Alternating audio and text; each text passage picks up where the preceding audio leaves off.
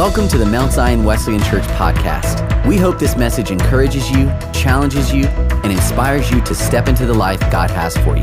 For more information about our church, visit us online at mountzionwesleyan.com. You may be seated, you may be seated. Father God, we thank you for your grace, for your mercy, for your presence. And Father, here and now, we pray that you will give us eyes to see and ears to hear those things that you would have us know and do. Father, would you give us the courage of heart to take your word and allow it to be a light into our soul, into our hearts, into our lives. And Father, may the working of your Holy Spirit in us and through us, may it transform us for your kingdom. And we pray this in the power and in the glory and in the honor of your precious and sufficient name. And all God's people say, amen, amen, amen. It's good to see you this morning. Hey, if you have your Bibles, if you will turn with me to Psalm 32. Psalm 32. We have looked at Psalm 32 over the last 11 weeks that we've been in this series, but I want to circle back around in an effort to beginning the process of creating some closure. Last week, we wrestled with this reality that for many of us, we lack that desire, that passion, that thirst that David spoke of when he spoke of a deer panting for water. And as we reflected on our lives, many of us, like myself, had to admit, I'm not there. The first week of this Psalm series, we asked this question, is it possible for us to be happy? And then we looked at Psalm 32 several weeks ago, and what we unpacked through a specific lens was that we settle for forgiveness, but what our heart really desires is innocence. We want the things that Adam and Eve had in the garden before sin corrupted our narrative in our world. This morning, I want us to look at Psalm through the same lens. But I want us to look at Psalm 32 at a different angle. This morning we were supposed to be unpacking Psalm 81, and I really felt about midweek that the Lord had a different direction for us to go, and I want to be obedient and faithful to that prompting. John Wesley says, and we talked about this last week, give me 100 preachers who fear nothing but sin and desire nothing but God, and I care not a straw whether they are clergy or lay. Such alone will shake the gates of hell and set up the kingdom of heaven here on earth. Which reminds us of the words that John Newton wrote in his favorite and most poignant song, Amazing Grace. 'Tis grace that taught my heart to what? Fear. In grace, my fears were relieved. In that mindset and developing that lens, let's now turn to Psalm 32, which is a psalm of David. This is following his indiscretion with Bathsheba, his sin in which he was called out, caught on the carpet, which he fully admitted, fully took ownership of, repented, confessed, and these are the words that David writes. Oh, what joy for those whose disobedience is forgiven, whose sin is put out of sight. Yes, what joy for those whose record the Lord has cleared of guilt, whose lives are lived in complete honesty. You see, when I refused to confess my sin, my body was wasting away and I groaned all day long. Day and night, your hand of discipline was heavy on me, and my strength, it evaporated like water in the summer heat. And then the psalmist calls us to a state of, or a posture of pausing, of reflecting. Verse 5, I finally confessed all of my sins to you and stopped trying to hide my guilt. I said to myself, I will confess my rebellion to the Lord. And God, you forgave me, and all of my guilt is gone. Pause, reflect. Verse 6. Therefore, let all the godly pray to you while there is still time, that may not drown in the floodwaters of judgment. For you are my hiding place. You protect me from trouble. You surround me with songs of victory. Pause. And then the Lord says, I will guide you along the best pathway for your life. I will advise you, and I will watch over you. And then a warning, do not be like a senseless horse or mule that needs a bit and a bridle to keep it under control. Many sorrows come to the wicked, but unfailing love surrounds those who trust the Lord. So rejoice in the Lord and be glad. All who obey him shout for joy, all whose hearts are pure. Psychologists tell us that for a life, for an individual to experience joy, happiness, that there are primarily three things that each individual requires. They need to feel safe, secure. They need to feel clean, innocent, pure. And they need to feel significant. They need to feel valued. In other words, they need security, they need freedom, and they need to be able to not feel condemned or judged. They need to feel safe. We say often in Mount Zion that God's desire for you and for me is to step into life. What kind of life? The very best life possible. A life that comes only through accepting Christ Jesus as Lord and Savior and through submission to him and his lordship. And when we do that, we are promised freedom from guilt, from shame, and from the fear of judgment. Meaning that psychology echoes what scriptures internally say, that everyone wants to feel innocent, everyone wants to feel safe, and everyone wants to have value. For some of us, we feel like we've forfeited this. Why? Because every time we look in the mirror, we have allowed our worst day, our bad decisions to define us, to identify us. Therefore, we feel that we have messed up so much. We have forfeited our right to those promises that God calls us to as children of God. And for some of us, it seems elusive, but we can't put our finger on why it's absent from our lives, why we don't feel safe, why we don't feel innocent or pure, and why we don't feel like we have value. It's much like this book I read when I was in graduate school by this writer named Kafka, who writes in his book, The Trial, about a man who is put on trial for his life, yet he does not know what crime he committed, what charge is against him. And he spends his time, accusation after accusation, all self-inflicted, asking the question, am I on trial for this? Is it do they know about this? Or was it because I caused this? Or because I done that? And at the end, there is absolutely no closure, because the warden of the prison actually stabs him and he dies before he ever makes it to trial. And Kafka refers to this as the struggle of the human condition, that each and every one of us have this unforeseen guilt that we wrestle with the majority of our lives. And yet we don't really know why we feel so much guilt, shame, and why we feel so devalued and unworthy. But in Psalm 32, David, he asks this question, is there something wrong with me? Which is where many of us were last week when we talked about David's desire, his passion for God, of being compared to that of a thirsting to death animal. We talked about how it was not this sweet, soothing love song, that in fact it was this agonizing, horrible experience. And many of us concluded, I'm not there yet.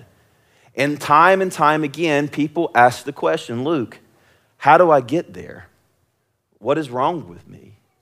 Is there something wrong with me? And according to David, the answer is an astounding yes. There is, in fact, something wrong with you. And that is wrong with you is actually keeping you from experiencing the joy and the freedom that comes only through a relationship with Christ Jesus. So let's take a look at it. Psalm 32.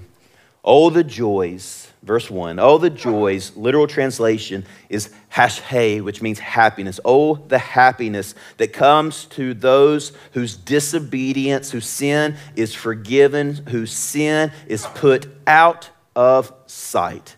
David, in this moment, he is connecting joy with a proper understanding of forgiveness. And we discussed this several weeks ago once again, so let's go back. Forgiveness is not an inability to remember. Forgiveness is not to forget. Forgiveness is to choose to not to take what is in the past and bring it to the here and now. God, in other words, he has something to display, something far more powerful than spiritual amnesia in regard to our disobedience and our sin patterns. He chooses when we ask and when we confess and when we believe not to take those past discretions that were in our past and bring them to our here and now. When you forgive those that are closest to you in your relationships, you are making the same declaration and the same promise. When you say, sweetheart, I forgive you, you are forfeiting your right to take a past discretion, a wrongdoing, and bring it to your here and now. So David is saying there's joy in that. There's freedom in that. There's innocence that is to be taken hold of when we have this proper understanding of what true biblical forgiveness is. There is, in fact, something wrong with you. There is past mistakes, but we are not to let those past mistakes identify us, to mark us, to claim us. We are to walk in the promise that we, as Christ's followers, are completely and fully and truly forgiven. And because of that, we are no longer to walk in shame or guilt. So that uneasiness that we feel when we look in the mirror, it is not how God sees us. Verse 3, when I refused to confess my sin, however, my body wasted away, and I groaned all day long. Day and night your hand of discipline was heavy on me. My strength evaporated like water in the summer heat. And then Scripture calls us to pause, to reflect, what does this mean for us? And in this moment, what we see is David connecting this feeling of unhappiness to condemnation in God. And what this Scripture in this moment reveals is what took place in the garden.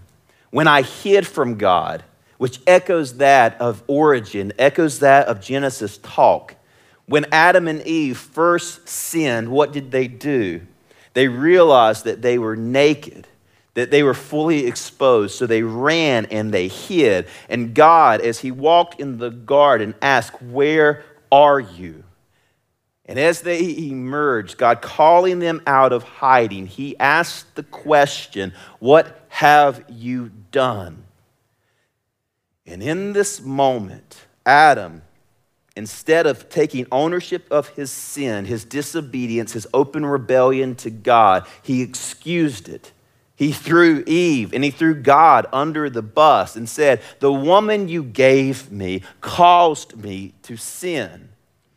After God did some heart work with Adam and Eve, he sacrificed an animal and then clothed the nakedness, the shame, the guilt of Adam and Eve with the skins of that sacrificial animal.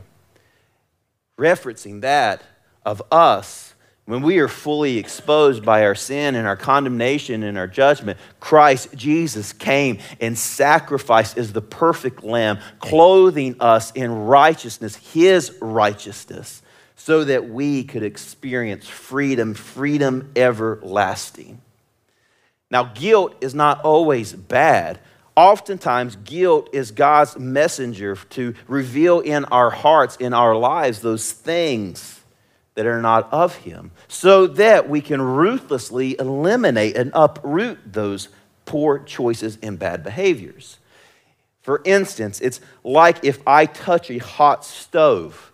I am thankful that the pain caused by touching that hot stove, because it prevents me from causing greater harm or damage to my body, which is oftentimes what guilt does. When you sin or when you misbehave, when you have a wrong thought or you do a wrong action and you feel guilt over it, we oftentimes feel that that's a bad thing, but the psalmist is experiencing that exact emotion, that exact feeling. And what he is saying is that guilt that you feel, it is not always bad. It is oftentimes a red flag highlighting an area in your life that you need to be made aware of. For me, I remember coming to this conclusion as I really uncovered that the 10 Commandments, they weren't just a series of actions to do or not to do, but actually it revealed that of the motives of the heart. So I remember when it said, "Thou shalt not have no other God." And for a while I thought, well, I believe in one true God. But then I realized how many idols that I have competing for that top tier position in my life. That of significance, or that of wealth, or that of prestige, and that of those idols that I created and that I cast and that I surrounded my life with, meaning that I couldn't check that box. And then I thought, well, obey authority. And I've told you before that if you were authority when I was growing up, then I was a thorn in your side. I rebelled against all forms of authority. So I couldn't check that box either. And then adultery, I thought, well, that one I got covered. I've never cheated. I've never been unfaithful to Jessica. But then when it reveals the lust of the heart and the eyes and the motives and the thoughts, and I thought, goodness gracious, I can't check that box either. Let's just get to murder. I mean, I've never murdered anybody. But then Scripture reveals that sometimes when we slander or when we gossip or when we have thoughts that we can actually murder someone's character. And I thought, man, I'm 0 for 10. I'm not doing well. I mean, anytime that you have those odds, you fail the test. And because of that, it gives us this paranoia of sense that we just don't match up. And shame begins to take root in our hearts and in our lives. And we feel like the ledger that's stacked against us, it is just growing, and we cannot get from under the oppression, the shame, the guilt of not being enough. So we do what? We try to hide it. I remember when I was in college, I was in South Carolina, and I got a speeding ticket. And I had an idiot friend named Luke, and he told me that tickets didn't cross state lines, so that if I paid the fine, it wouldn't find me out. My parents would never know. It wouldn't go against my insurance. So I showed up at the courthouse. I paid the $90, and I thought it was done. I returned home, and my dad was downstairs in the basement, and he asked the question when I came through the door, is there something that you want to tell me? And I said, what do you know? And he said, is there anything that you have done wrong that you want to confess? And I said again, well, it depends on what you know. And he said, this is what I know. I know that you have 15 lawyers offering their services to represent you in traffic court. And he handed me a stack of envelopes. You see, I thought what happens in South Carolina stays in South Carolina. I had no idea that my record, it would follow me. It would eventually expose me.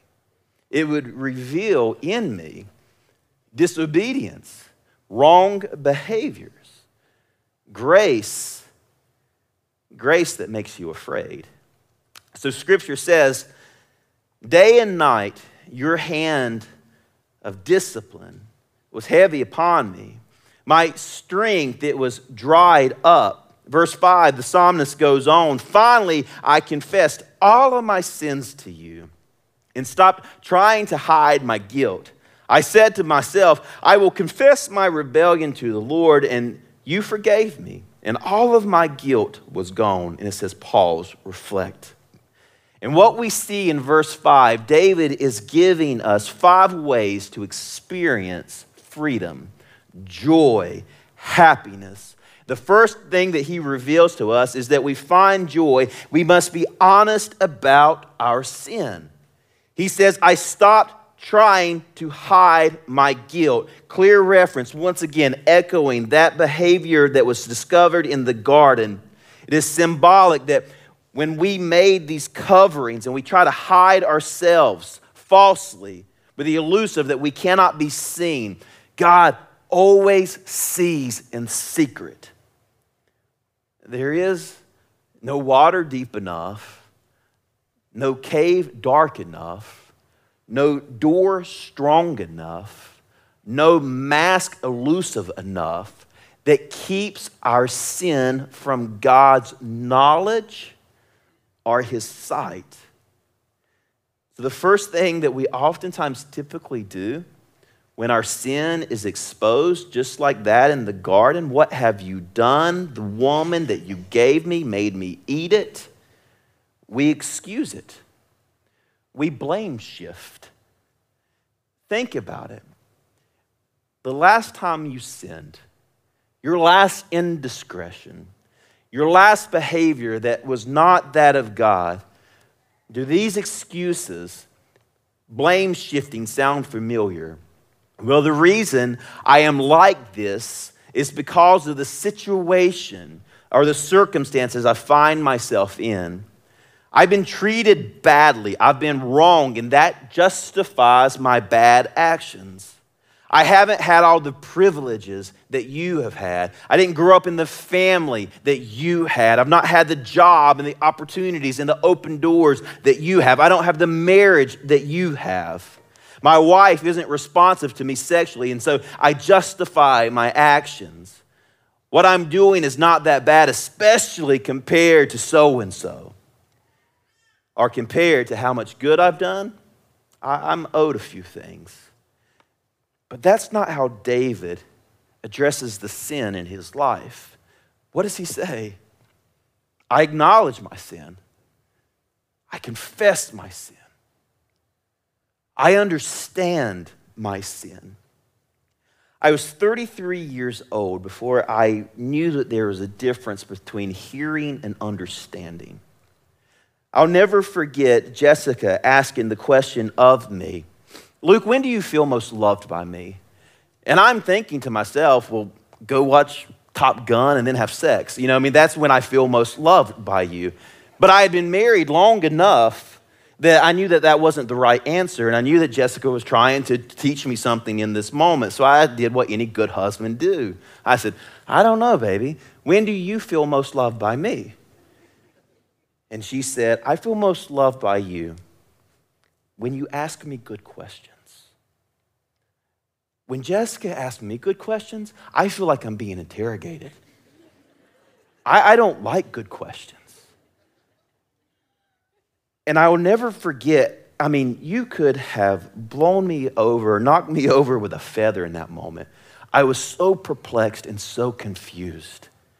But then I realized that when Jessica would tell me of a struggle or a situation that she was dealing with, I would hear just enough to respond, to fix the problem that she was dealing with. And then I would leave thinking I was the hero, thinking it was resolved, only to come back into the living room or the kitchen or back home moments later to find her, to overhear her on the phone with her mother or with one of her good friends talking about the same situation. Then I'd be like, hey, time out, girl. Now you just gossiping. We done fixed that. And what I realized that Jessica's mom was doing and that her friends were doing well that I was completely unaware of is that instead of hearing for an opportunity to fix, they were seeking to understand. They would respond by saying, oh, Jess, I imagine that made you feel, or I imagine that caused. and they were really trying to know her. And that is what we refer to simply as empathy. And when we sin, that is often absent from us. We understand legally and legalistically how we have done wrong. God said this and we did this. But what we don't often apply is that of empathy. We don't think about the way that it caused God to feel. We don't think about how it caused harm or hurt. When we say something or we do something relationally that is against the laws and the values that we have established in our home, we oftentimes don't think about how that made that other individual feel. We lack empathy. We're absolutely disconnected. All we want to get to is how do we fix the problem? I sinned, I won't do it again. But until we apply empathy to the transgressions in our lives, we will not truly understand what confession is. It's the story of Jonah. We've talked about this before. Jonah, he sins. He is deliberately, openly disobedient to God's call and will for his life. He finds himself on a ship heading in the other direction, asleep. While the sailors who are up above working, they have gathered supplies for over a year so that they could return home and put food on their family's table and pretty dresses on their wives' backs. And they are found throwing everything that they had collected for over a year overboard. Why? Not because of their sin, not because of their disobedience, because Jonah's sin, his disobedience, affected everyone that he was around. Your sin, your disobedience affects everyone that you come into contact with. And when we understand that, it changes everything.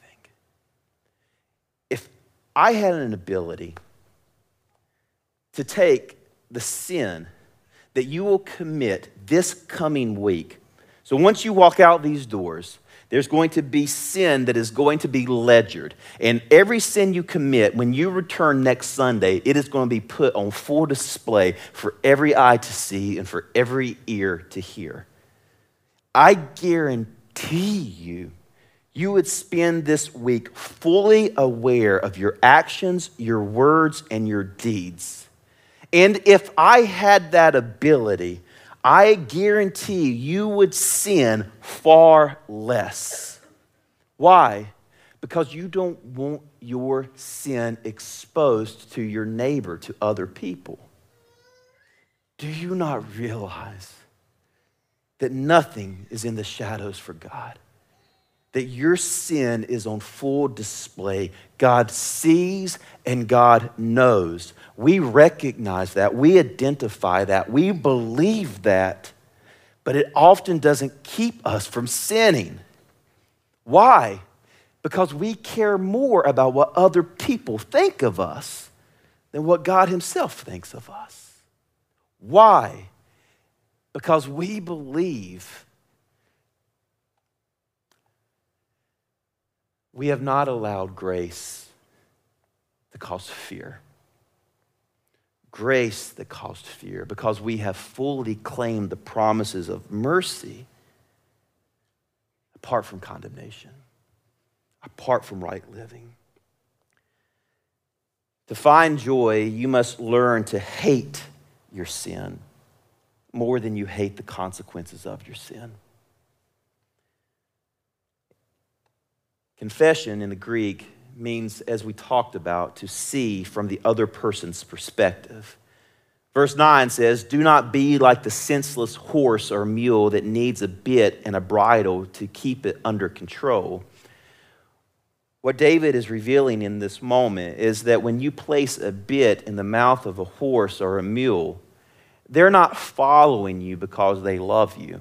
What David is saying, don't be like the mule. Don't be like the horse. Don't always allow your circumstances to shake you to your core for you to be faithful and obedient to God's will and his desires for your heart and for your lives. To find joy, you must actually change the direction that you are heading. Verse 10 says, he talks about his newfound trust in God. And then verse 11, new joy in God leads to surrender in God. In other words, where there is no change, there has not been proper confession.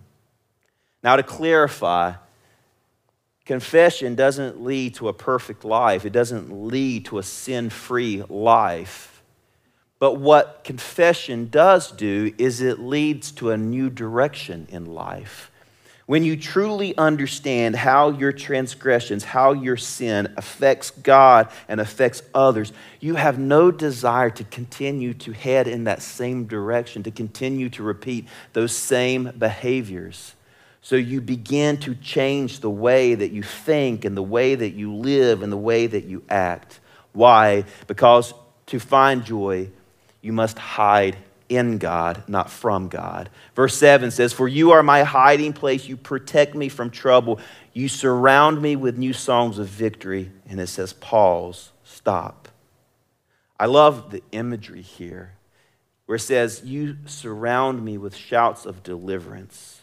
When Jesus died upon the cross, he yelled what? It is finished. It is done. If you found out that you had a friend, a neighbor, a co-worker, a family member who was drowning in debt, and their car or their vehicle was about to be repossessed, it was about to be taken away from them because they couldn't make the payments. So you went to the bank and you said, how much do they owe? And the bank revealed this is how much they owe, and you paid it in full, wrote one check, paid it off. And then you were driving down the road and you saw the repo man backing their vehicle up to take that vehicle. What would you do? You would stop. You'd get out of your vehicle and you'd say, hey, stop. You can't take it. Why? It's paid in full. That's what Christ did for us. He paid for our sins, our transgressions in full. Meaning that the enemy has no claim to us. Sin has no claim to our lives. We are not doomed and damned to repeat the generational curses of our family. We can actually live life apart from the sin that plagues us so much. So let me close by showing you two things. One is I want to show you a warning, and then the second is I want to give you and reveal to you a test. Verse 6 says this, therefore, let all godly pray to you while there is still time, that there may not drown in the flood waters of judgment. What the psalmist is saying in this moment is that right now, each and every one of us, we can confess Christ as Lord. We can accept him. We can bow our knees to his lordship. We can surrender our lives to his ways and his promises. We can believe what Scripture says is true about Christ Jesus, that he is our redemption, that he is our Savior, that he is the sacrificial lamb that laid down his life so that we could experience freedom, so that we could have life. Life, what kind of life? Free of guilt, shame, and condemnation. A life with him for all of eternity. That is your choice today. And there will be a day that comes that you will not be able to choose him. That the flood waters of judgment will be upon us. That each and every one of us will stand before a righteous God, and we will have to give an account for what we did with our relationship with Jesus here on earth. Did you choose him? Did you surrender to him? Did you make him Lord of your life? And Scripture says the test to know if this is true is the way that we look and treat others. For those that have been freely forgiven, when we look at others, the way that they have wronged us and sinned against us, Scripture says that we freely forgive and that we have grace upon them. For those who are forgiven much, love much. So how are we doing with this? With those that sit across the political aisle, with those who don't align with us, who don't look like us, don't act like us? Do we love them well? Charles Spurgeon says this: when we think too highly of sin, we think too lightly of the Savior. He who has stood before God convicted and condemned with the rope around his neck is the man to weep for joy when he is pardoned, to hate the evil which has been forgiven him, and to live to honor the Redeemer whose blood has cleansed them from their sins. Verse 10 of Psalm 32 says, unfailing love surrounds me, those who trust in the Lord. There are two types of people in this room right now. So with every head bowed and every eye closed, I want you to identify what camp you are in. For some, you feel like you're good enough, that you don't need forgiveness. And for some of you, you feel like you're so bad that you can't obtain deep forgiveness. For those of you who feel like you're good enough, I can only pray that God will open your eyes to how sinful you are. I pray that you'll stop covering your sin, that you'll remove the mask, both to yourself and before God. And for those of you who think you're too bad to be forgiven, I pray that God will open your eyes to how wide, how high, how deep, and how long His love is for you. How extravagant His grace is when He sent Christ Jesus to the cross for you. How sufficient Christ's sacrifice was for your sins. How powerful the resurrection was from the dead on your behalf. And how powerful and ready the Holy Spirit is standing, waiting to empower you. And how merciful His grace is for you. And how good He really is. So where you are this morning, have you made that decision to confess Him as Lord and Savior? Scripture tells us that if we believe that He is Lord, that we too will be saved. So if you've yet to make that decision, would you pray this simple prayer?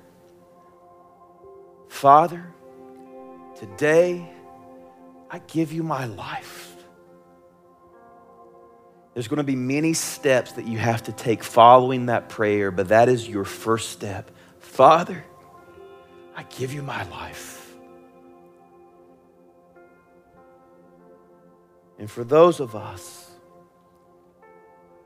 who feel like we're good enough, that we can stand on our own merit, Romans tells us that for all have fallen short of the glory of God. Therefore, we have no ability to judge others, but we also have to realize that apart from God and His grace, we are all damned.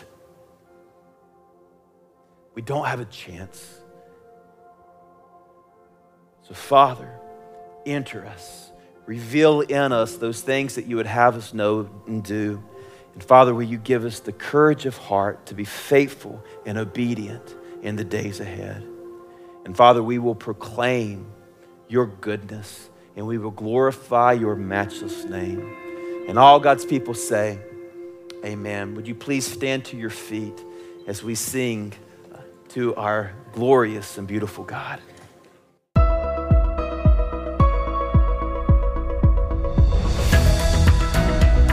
Thanks for listening to the Mount Zion Wesleyan Church podcast. We hope this message has inspired you to take a next step in your walk with Jesus. For more messages or to watch our full worship gathering on demand, visit us online at mountzionwesleyan.com.